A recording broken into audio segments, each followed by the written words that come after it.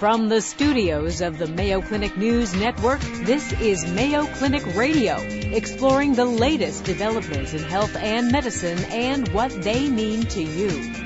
Welcome, everyone, to Mayo Clinic Radio. I'm Dr. Tom Shives. And I'm Tracy McCrae. Heart disease, it's the leading cause of death in the United States. More than 600,000 Americans die of heart disease every year. February is American Heart Month. On today's program, we'll talk with a Mayo Clinic expert about the fight against heart disease, which is still the number one killer in the U.S. About 10 years ago, the CDC said that we're going to see not enough physical activity and poor eating habits overtake smoking as the number one cause. Guess what we're finding? Also on the program, we'll learn about the 3 pillars of wellness that are part of the Healthy Living program at Mayo Clinic. And we'll hear from the Mayo Clinic Radiology Department about the latest innovations in imaging. All that, along with this week's health and medical news, right after this.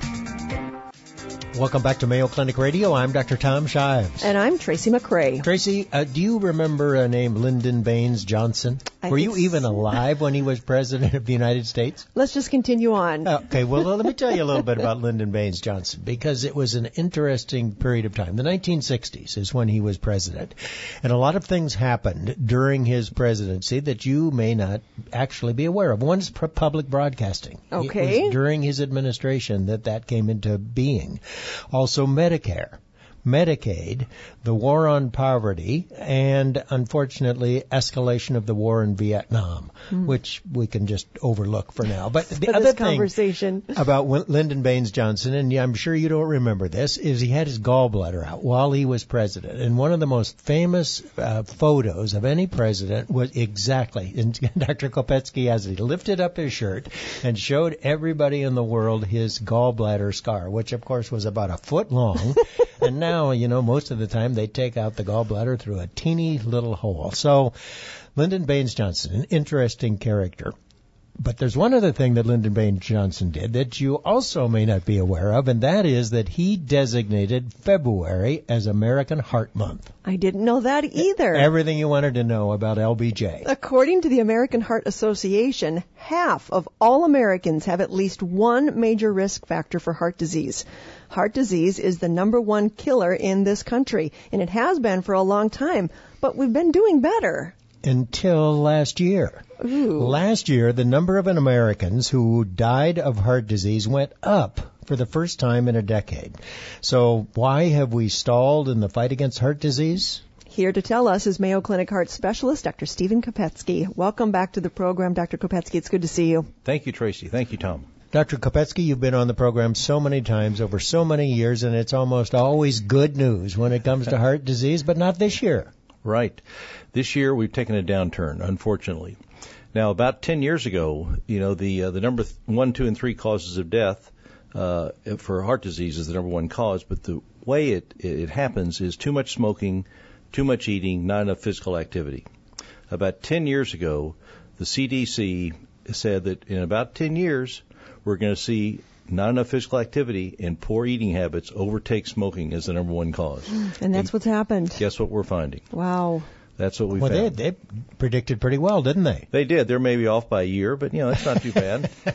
So the smoking rate, what is it, 19-20% now of About Americans smoke? About that. But the inactivity level has increased, as has, and our diet's no good for a lot of people. I actually have a job where people pay me to sit all day. Unfortunately, we don't be active. And then if you look at the eating habits of adults in America, about 95% of us don't eat appropriately. But look at the kids, 99.9% do not eat appropriately. Really? So It's getting worse. It's getting worse. How about our educational efforts? What's happened there? We needed Lyndon Baines Johnson to come up with some education program on diet. Our message is still the same we had when LBJ was president in the mid-'60s. You know, don't eat too much, get a lot of exercise, don't smoke, lose weight, you know, etc. Watch your blood pressure, watch your cholesterol. It's the same message for 60 years, and it didn't work then, and it hasn't worked now. Why? Well, I think we've heard it too often. I mean, has anyone ever heard "don't smoke; it's bad for your heart"? We've all heard that. And when I talk to patients about eating, I'll say, let me talk to you about eating for a while. They cross their arms like this and they kind of look at the ceiling. You know, they don't want to hear about it. Yeah, really, they sort of turn you off. You don't want to hear it. Well, I did find once if I ask them about activity, physical activity, I can say, should I talk to you about exercise or should I talk to you about vigorous leisure activity? I did 10 patients one day. All 10 of them said, vigorous leisure activity. Tell me about that. Until I told them what it was. They said, that sounds like exercise. You just got to trick yourself. That's right. Well, it doesn't make sense to me, though, because you see so many people out walking. You see so many people at the Dan Abraham Healthy Living Center. The athletic club is packed. Every facility we have here in Rochester, it seems to me there's a lot of people exercising. Yes, if you go to one of these great health facilities you just talked about, Tom, look at the people there. We all tend to go at the same time. Some of us go at 5 a.m., some go right after work, some go over lunch. But look at the people. You'll see the same people over and over and over again. All right, so we know that, we mentioned at the beginning, that 50% of us, 50% of adult Americans have at least one risk factor, major risk factor for heart disease. So what are those? Well, the big risk factors we've always thought about are your cholesterol, your smoking, certainly your blood pressure, your genes, the family history, things we can't change, and then things like diabetes. One thing we don't ask about much, though, is your physical activity and how fit you are. Mm-hmm. And there's been recent articles written that that's the forgotten risk factor, because we can all get in better shape in just a few days, a few weeks. In fact, there are many studies that show doing vigorous interval activity, 3 or 4 minutes, 3 or 4 times a week for 12 weeks will increase your fitness by 20%. Now, Tracy, if I said, listen, I would like you to increase your total financial worth by 20% in 12 weeks, you'd say, how do I do it? Let me do it. Sign me up. Sign me up. But you can increase your fitness by 20% in just 12 weeks with a few minutes a day for 3 days a week, as compared to an hour a day of just regular walking. So, yeah, let's just go. Let's say if people are walking. We'll make it this as easy as possible. Right. If you're walking, what should you do to increase that heart benefit? Well, if you're walking outside, find a tree, a post, a sign, and say, I'm going to walk real fast towards that, as fast as I can. And so fast that I'm going to say to myself, this is really hard. I can't keep this up. Then when you get really tired, slow down, get your breath back, and then do it again. Those are called intervals. Okay. And so sorry. I'm just going to say, and for 30 seconds, you want to be doing that as fast as you can? At least 30 seconds, 2 minutes is good. All right. And that's as good as doing an hour's worth of regular walking. Is that what you're saying? I'm saying if you do really intense for 30 seconds, I mean, just go all out. And that's not for everybody, of course. But it's for young, healthy guys like you, Tom. You can do that. But go all out for 30 seconds. Do it 3 times and do that, at a time, and then do it 3 times a week. That's been shown to be as effective as getting you in shape as doing an hour of walking 3 times a week. Cholesterol. You mentioned that as a significant risk factor. So explain to us total cholesterol, HDL, LDL, triglycerides. Give us a little refresher course on that. It's alphabet soup. The thing is, remember that HDL is the high-density lipoprotein. HDL, you want that to be high. That's the good stuff. Good cholesterol. The good cholesterol. And we all have, every cell in our body has cholesterol in it. If we didn't have it, we would die. So every cell has it. The low-density lipoprotein, you want that to be very low. That's the bad cholesterol. That clogs up the arteries. The lousy DL. Lousy. Perfect. The triglycerides are the things that go up and down almost daily, within hours. They go down when you are active physically. They go up when you eat some carbohydrates and too many calories. All right, so we've got that all figured out. And ideal level of cholesterol, are most tests the same around the country? I mean, isn't it less than 200 milligrams for whatever it is, deciliter? That's normal? That's good? That's normal. That's not normal. It's not good, but it's average. All right, so you want it as low as possible. You'd like as low as possible. I have a lot of patients come into me and say, gee, doctor, my LDL is 120. I've been told it's fine. I've been told it's normal. I said, it's not fine, it's not normal, but it's average. What's the average man, 60-year-old man in this country have his cholesterol when he has a heart attack? About 120, his bad cholesterol. When we come back, we're going to talk to Dr. Kopetsky about the diagnosis of heart disease, how you find out if there's something wrong with your ticker, and also prevention, the key to everything. When we come back, myth or matter of fact, if you take a statin, you can eat whatever you want. Ooh, sounds good to me. You're listening to Mayo Clinic Radio on the Mayo Clinic News Network. Welcome back to Mayo Clinic Radio. I'm Dr. Tom Shives. And I'm Tracy McRae. Our guest is heart specialist, cardiologist, Dr. Stephen Kopetsky of the Mayo Clinic. We've been talking about the incidence of heart disease, the risk factors for heart disease, and just recently we talked about cholesterol, and we got the cliff notes on cholesterol. So everybody understands that now, myth or matter of fact. Yeah, we'll talk about statins next. So myth or matter of fact, if I'm taking a statin, I can eat whatever I want. What a myth. What a myth. It kind of gives it away when you say whatever I want. It doesn't include donuts. No, I'm sorry, it does not. But if a recent study showed that if you are taking a statin and you are eating whatever you want, which is about 40% of the population, you really get no benefit from the statin. All right, so it's important for our audience to know that statins are to lower your cholesterol. So when do you decide? I know there are several different statins out there. Isn't it the number one prescribed drug in this country now? Yes. Or pretty close. Used to be Valium, but that's down to those anti-anxiety medications. They are number two, but statin's number one, right? And the last statin just went generic about 3 weeks ago. So, in other words, it's much less expensive than it used to be. Correct. All right, so who takes a statin? Who should take a statin? Well, certainly if you have disease, if you have a heart attack, if you have any signs of disease, like a narrowing of one of your arteries that your doctor may hear on a physical exam, that's worth it. If you have a lot of risk factors, like if you're a diabetic, you have high blood pressure, or you're an elderly man in this country over age 60, odds are you may be benefited by a statin. The third group is the patients that have genetic reasons for high cholesterol, and that's a different group, but they clearly need to be on a statin. Is it true that most cardiologists believe that there is no such thing as too low a cholesterol? So even if you were in the normal range, it might not hurt you and might be good for you to take a statin? Well, to put things in perspective, when you're born, your bad cholesterol is about 50. When you have your first heart attack, it's about 120. We've done things to our body that isn't good. Recent studies have shown that bad cholesterol is below 70. You get regression. The arteries start to open up, and that benefits in a dose-response curve until it's at least about 20. And really, that's what statins do, right? They lower bad, lousy cholesterol. Correct. Right? That's right. I mean, and thereby they lower total cholesterol? They lower total cholesterol. They lower bad cholesterol. They don't do much for triglycerides. They don't do much for the good or the HDL cholesterol. So why aren't we putting statins in the water? Well, there's a lot of people that don't want to take statins. There are side effects. Muscle aches, you can get those with them. There's some people that have thought they've had memory problems. That's never really borne out.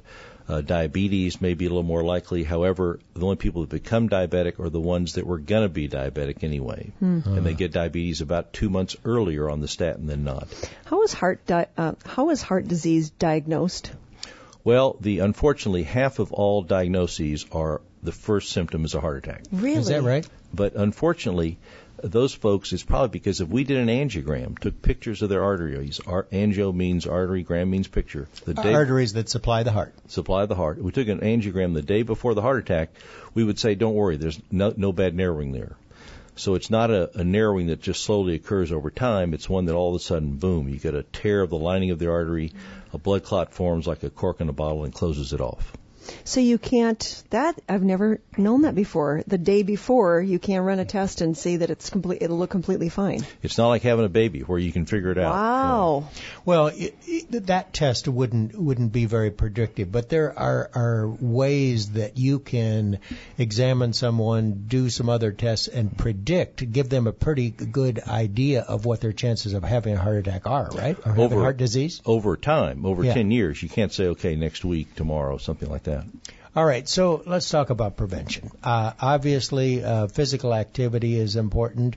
Diet, and when you talk about that, when you sit down and talk to your patients about diet and what you ought to be eating, what do you tell them? What do you recommend? Well, the studies that have over and over and over again been shown to be beneficial is what we call the Mediterranean diet, more of a Mediterranean lifestyle. Buy fresh foods. Over 56% of the calories we eat in this country is processed foods, unfortunately. Try to get fresh foods. Try to get more fruits and vegetables. Try to get maybe only 3 ounces of red meat a day, which is a deck of cards. Try to increase your olive oil consumption or monounsaturated fats like olive oil, avocado oil, nuts, things like that. Those studies have shown to reduce heart attacks, stroke, Alzheimer's, erectile dysfunction, Parkinson's disease. Well, now you're talking about something important. Arthritis. Yeah. Right. Yeah, put that erectile dysfunction at the top of that list. Maybe more people pay attention. That would help. Yeah. And the first diet shown to reduce female sexual dysfunction. People say a calorie is not a calorie, but when you're talking about heart disease, how does sugar play into the that in your diet? How does that play in? Unfortunately, many people get on these high-fat diets, low-fat diets, whatever. If you go on a real low-fat diet, you probably are going to go on a high-carbohydrate or high-sugar diet. It's really hard to eliminate just one thing from your diet. So we tell people to try to eat a balance of all three, because it really comes down to calories. Let's talk about high blood pressure, and what's the connection between elevated blood pressure and heart disease, and why is it so important to keep your blood pressure under control? Well, the heart beats 100,000 times a day. It's a very unusual pump in that it pumps its own energy supply. You know, most pumps you plug into the wall or something, but this poor guy has to pump, and he doesn't get a second off, he or she. You know, it's 100,000 times a day. So it has to pump. It has to pump against high pressure. That's more work it has to do, kind of like lifting weights. And that's okay for a few minutes, but not for all day long. So is that high blood pressure, you had said, when we were talking about how is heart disease diagnosed, half of them are a heart attack. That's how you find out you've got heart disease. The rest of them, is it diagnosed because of high blood pressure? Is that how you figure out you've got heart disease? Or someone gets symptoms. They may get a little chest discomfort. They may get some irregular heartbeats. They may feel lightheaded or something. They go and see their physician or their caregiver, and they find the heart disease then with a stress test or some sort of other testing.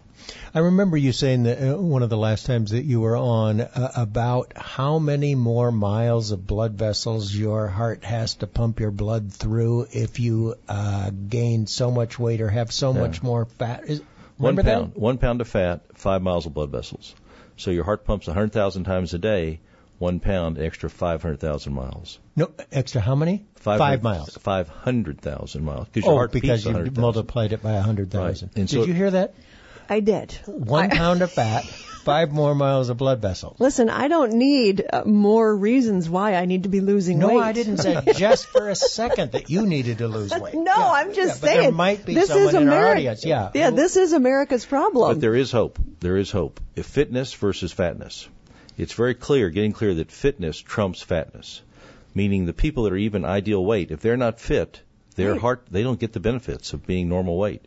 You've got to get your heart in shape, get your body in shape. So that is more important than the weight that you are? It's the fitness level that you are? The fitness level. Wow. And the way you do that is you sort of like interval training. That's the 30-second intervals where you go all out and then rest and then do it again when you can. It's a time thing. Yeah. Who has time to go to the gym for an hour 3 times, 4 times a week? And as far as activity is concerned for people who might have arthritis or whatever, do you like the elliptical? Ellipticals are great. It's not pounding like you do on the pavement or on a treadmill. Bikes are good too. You like the bike, you like the treadmill, and you like the interval training, yeah? I just like to run. Yeah, but you're young. You can still run. Yeah, that's a good thing. Well, February is American Heart Month, and we've been talking with heart disease awareness and prevention specialist, Dr. Stephen Kopetsky. Thanks for joining us, Dr. Kopetsky. Yeah, if it weren't for Lyndon Baines Johnson, you wouldn't even be here. A good Texan. Yeah, that's right. Thanks so much, Dr. Kopetsky. Still to come on Mayo Clinic Radio, we'll learn about the Healthy Living program at Mayo Clinic. And later on the show, we'll talk with a Mayo Clinic radiologist and get an update on the latest imaging techniques. Have a health-related question you'd like us to answer or a topic you'd like us to cover? You can tweet us anytime at hashtag Mayo Clinic Radio or send us an email at mayoclinicradio@mayo.edu. Coming up, the latest health and medical news with Vivian Williams. You're listening to Mayo Clinic Radio on the Mayo Clinic News Network. Hi, I'm Vivian Williams with your Mayo Clinic Minute.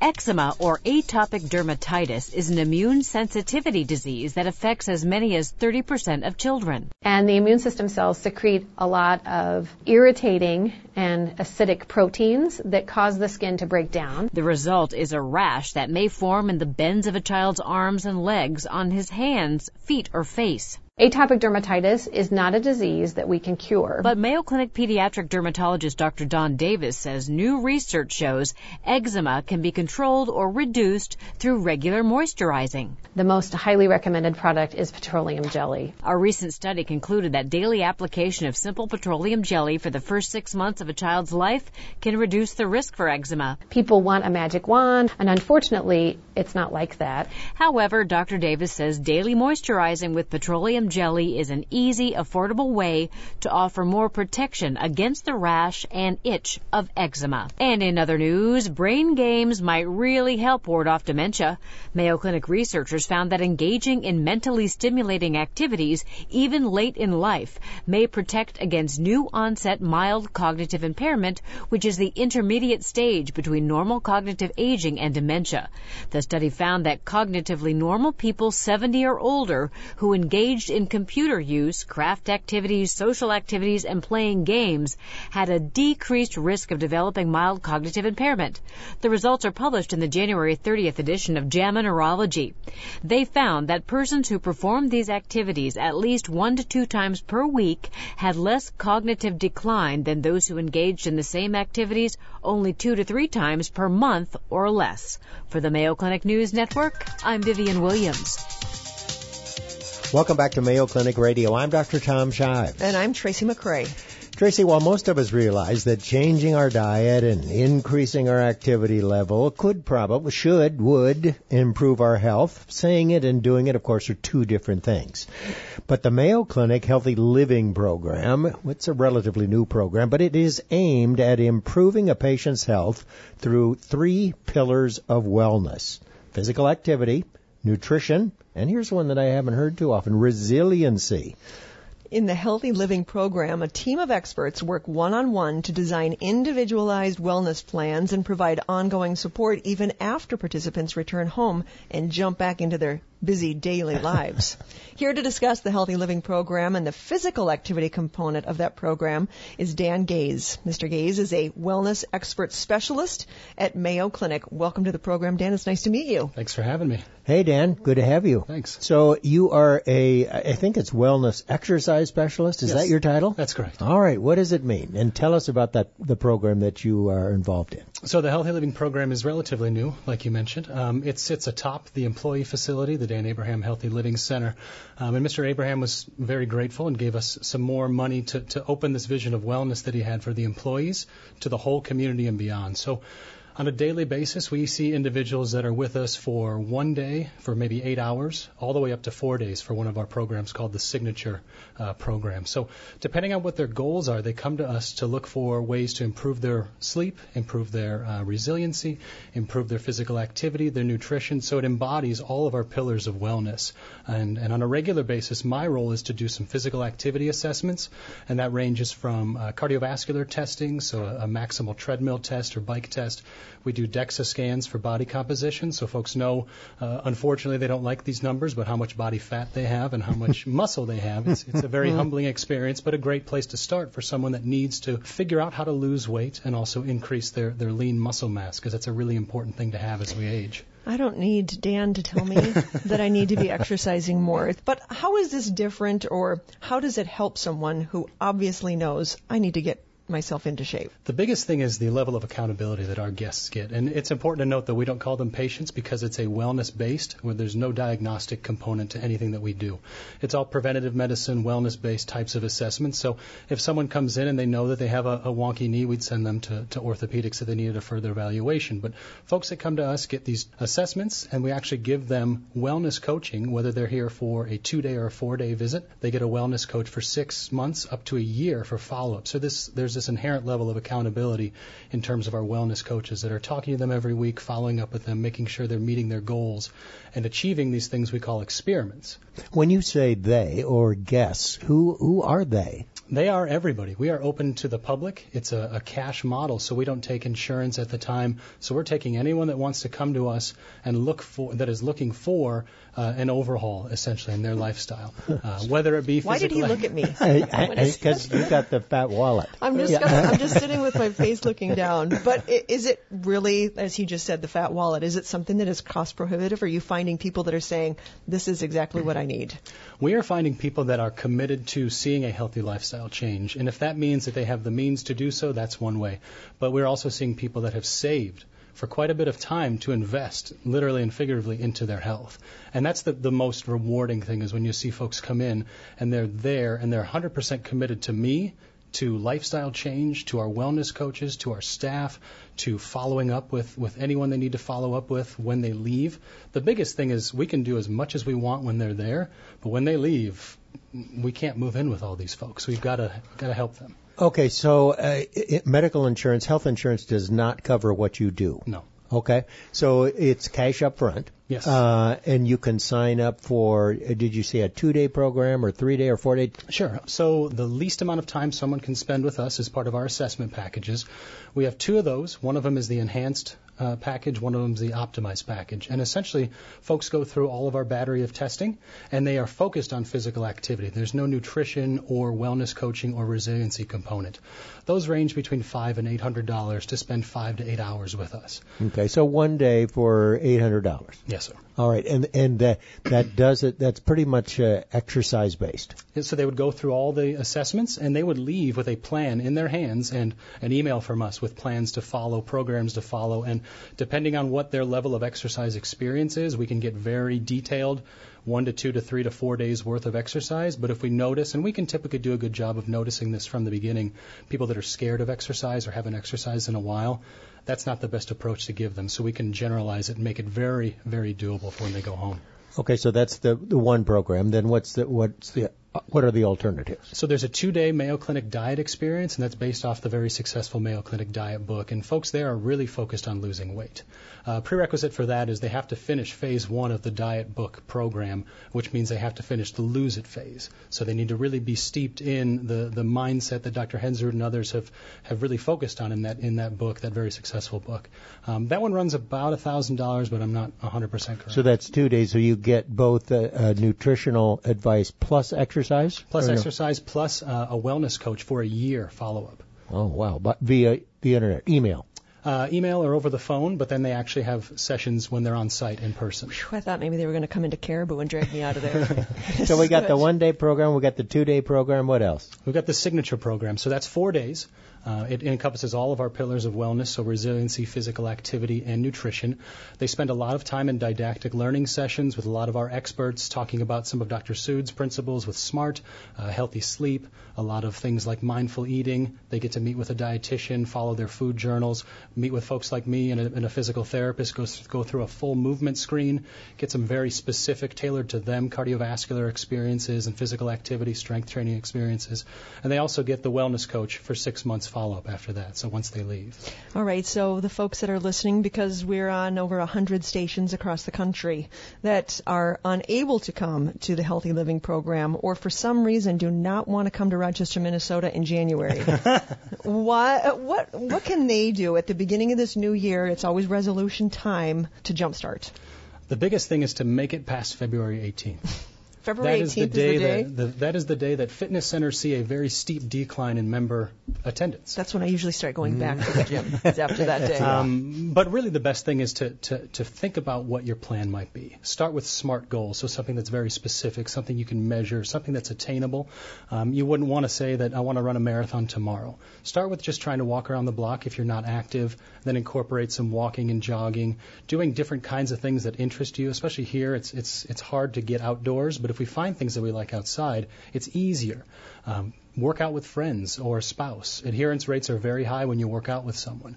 Go to classes, even invest money in a personal trainer or programs like I just talked about, because research has shown that if you have a financial incentive, you're going to do better.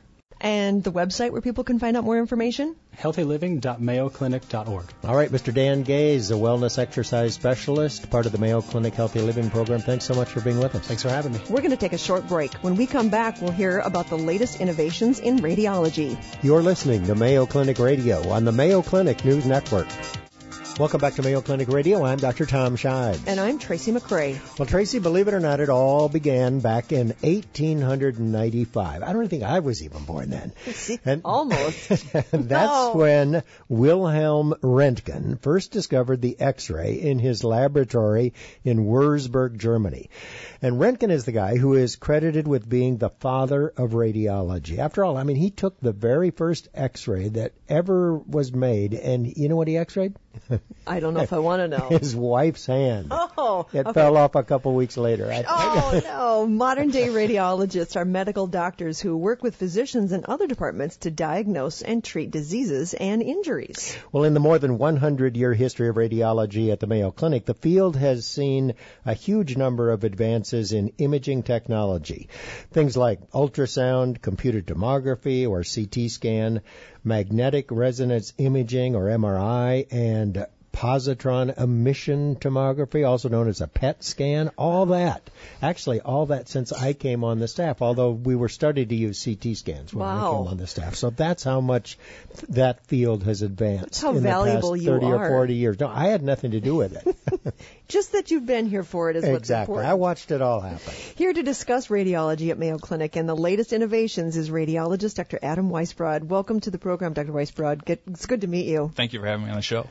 So some of our listeners may not know that, in fact, radiologists are medical doctors. They went to medical school. They did a residency, and sometimes a fair number of you also do special training, correct? Correct, yeah. So medical school, 4 years, 5 years in the residency, and then do a 1 or 2 year subspecialty training and a fellowship. So that would be like, I want to learn more about PET scan, or I want to learn more about MRI. Nuclear medicine, cross-sectional imaging, neuroimaging of the brain, musculoskeletal imaging.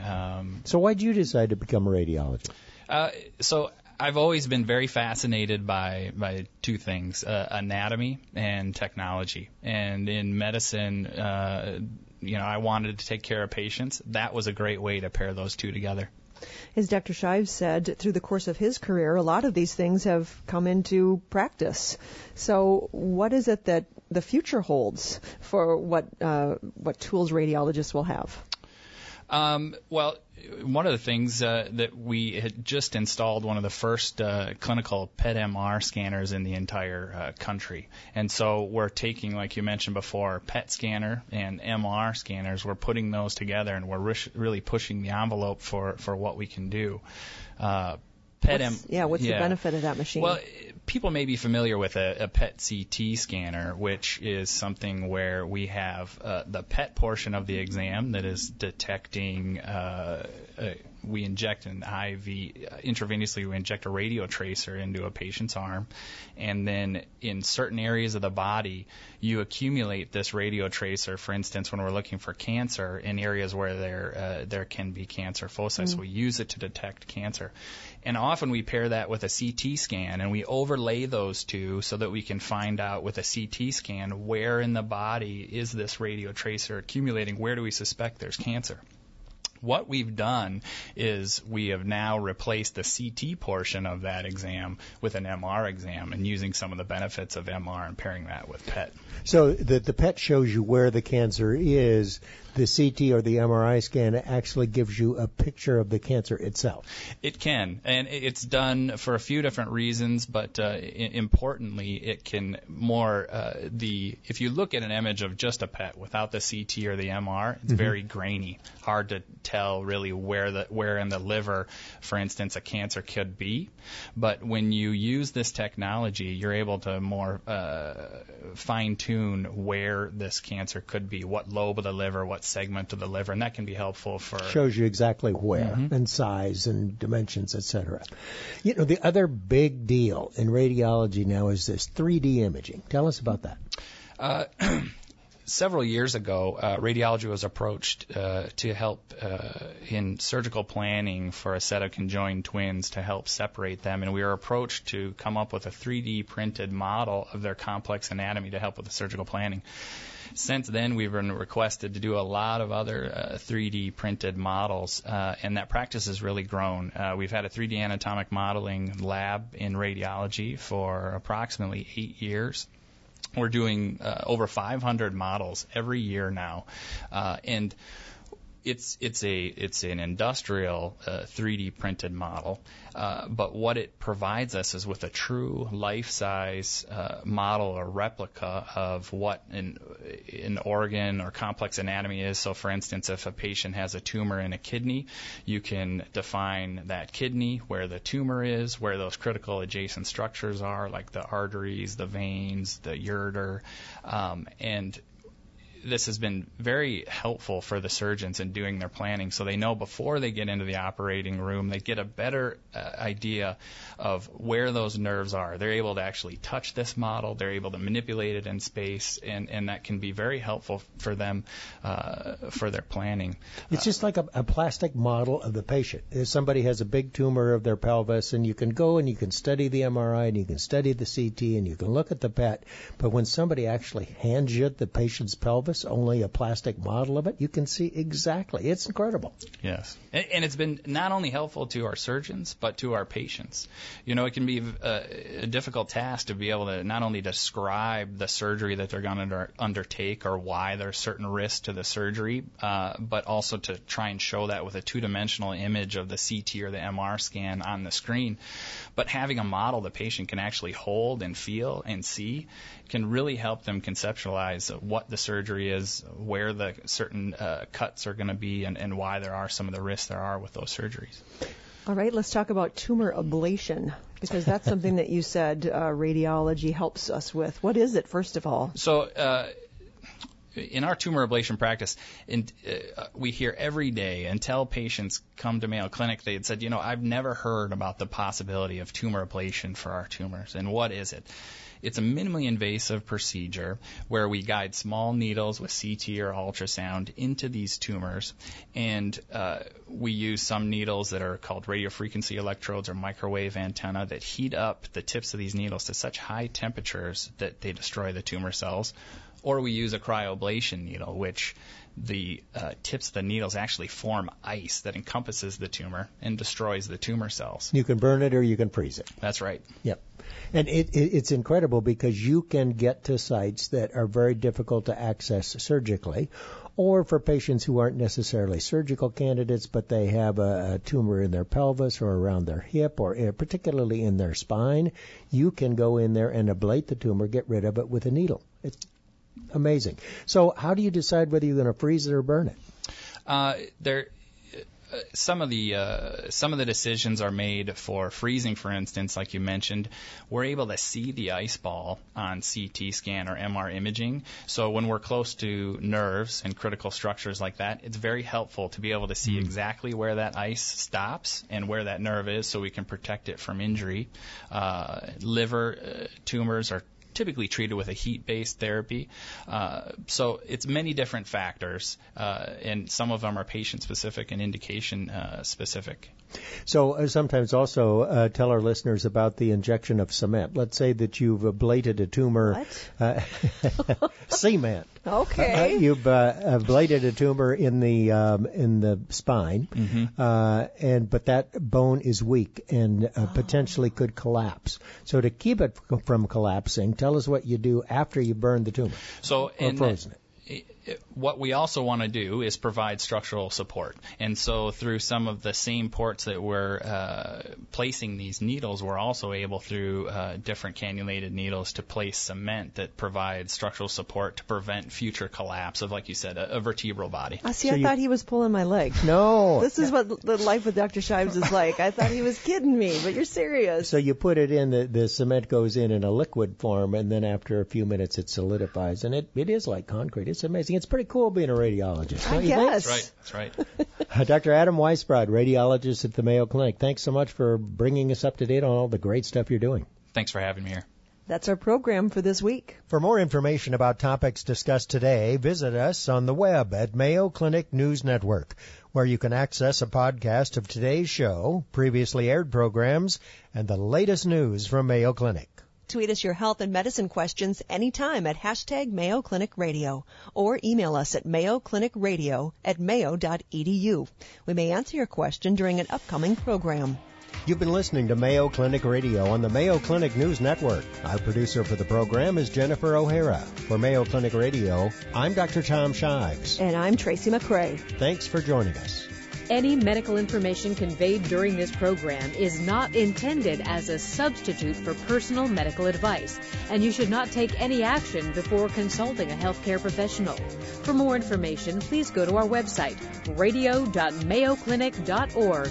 Please join us each week on this station for more of the medical information you want from Mayo Clinic specialists who know.